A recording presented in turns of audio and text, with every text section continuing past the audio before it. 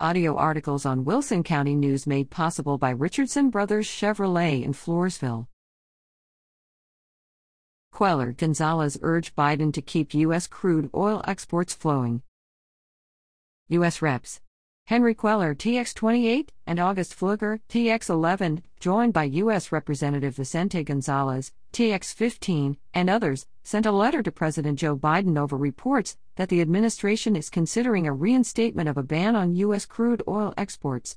The letter comes amidst rising energy costs and demand for crude oil as economic activity has rebounded post-pandemic.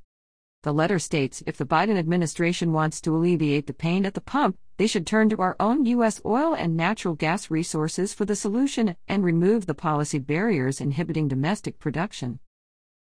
This administration should pursue policies that unleash affordable, reliable American energy, Rep. Pfluger said. We must put Midland over Moscow.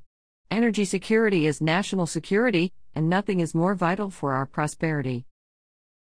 As we begin to heal from the pandemic, we must be smart about policy to protect Americans from any additional financial strain, Rep. Queller said, urging Biden to save jobs, keep money in our pockets, and protect our national security interests.